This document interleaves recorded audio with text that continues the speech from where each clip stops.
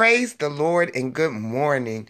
Today, for our daily walk in God's Word, we will be reading John chapter 3, and we are reading from the Message Version Bible. Amen. And it reads, "There was a man of the Pharisee sect, Nicodemus, a prominent leader among the Jews. Late one night, he visited Jesus and said, 'Rabbi, we all know you're a teacher straight from God.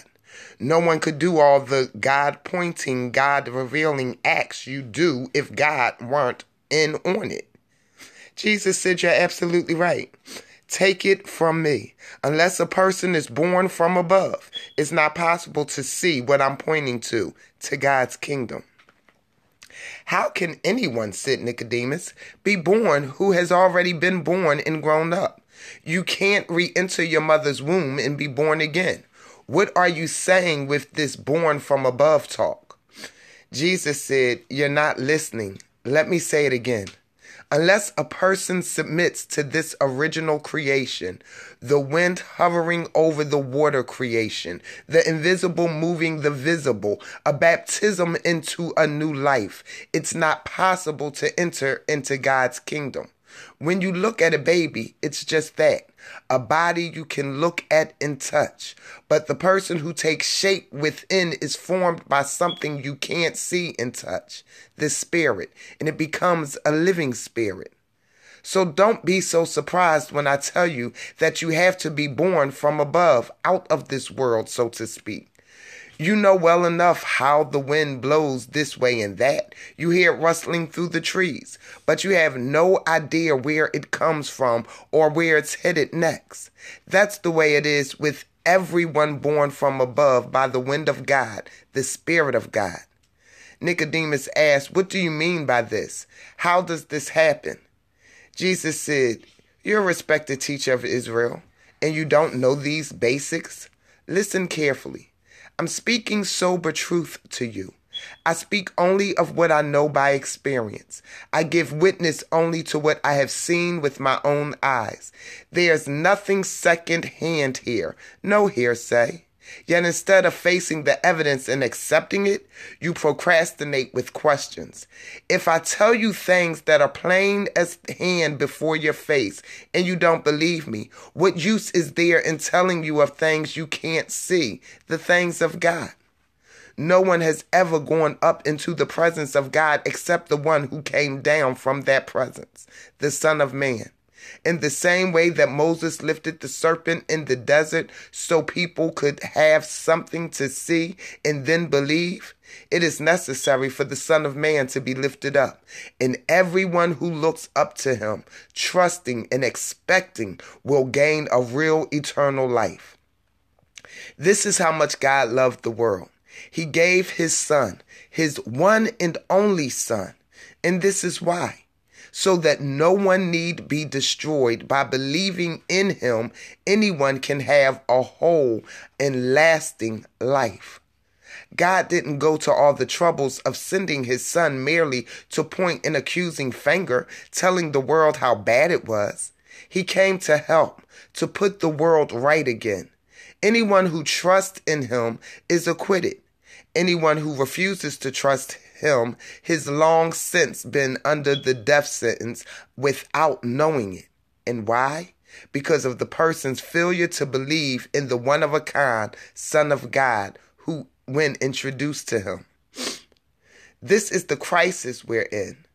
God light streamed into the world, but men and women everywhere ran for the darkness. They went for the darkness because they were not really interested in pleasing God. Everyone who makes a practice of doing evil, addicted to denial and illusion, hates God light and won't come near it, fearing a painful exposure.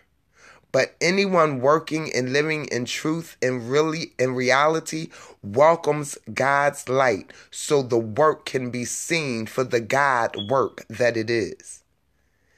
After this conversation, Jesus went on with his disciples into the Judean countryside and relaxed with them there. He was also baptizing. At the same time, John was baptizing over at Enon near Salem, where water was abundant. This was before John was thrown into jail. John's disciples got into an argument with the establishment Jews over the nature of baptism. They came to John and said, "Rabbi, you know the one who was with you on the other side of the Jordan, the one you authorized with your witness? Well, he's now competing with us. He's baptizing too, and everyone's going to him instead of us." John answered, It's not possible for a person to succeed. I'm talking about eternal success without heaven's help. You yourself were there when I made it public that I was not the Messiah, but simply the one sent ahead of him to get things ready. The one who gets the bride is, by definition, the bridegroom.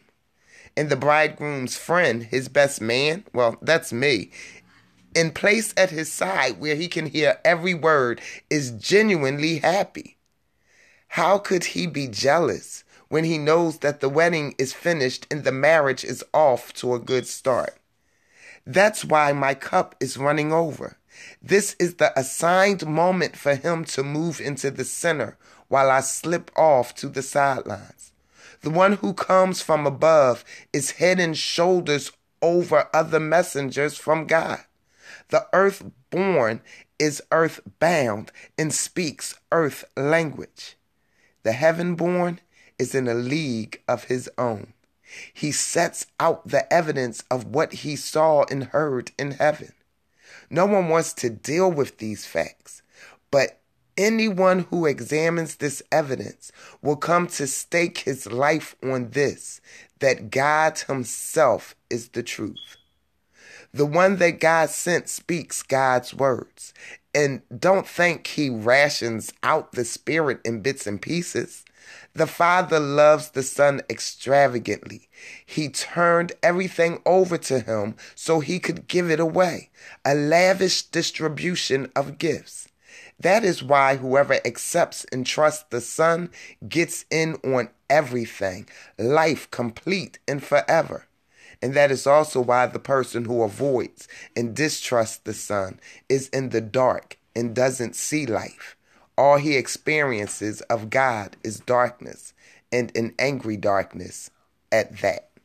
We have just read John chapter 3 in its entirety. We pray that you have a blessed, prosperous day. And if you're free this evening at 9 p.m., join us. We'll be broadcasting at www.blogtalkradio.com/Purpose Kingdom with the episode of Daughters of Ruth. We pray you're blessed. Have a blessed day. Amen.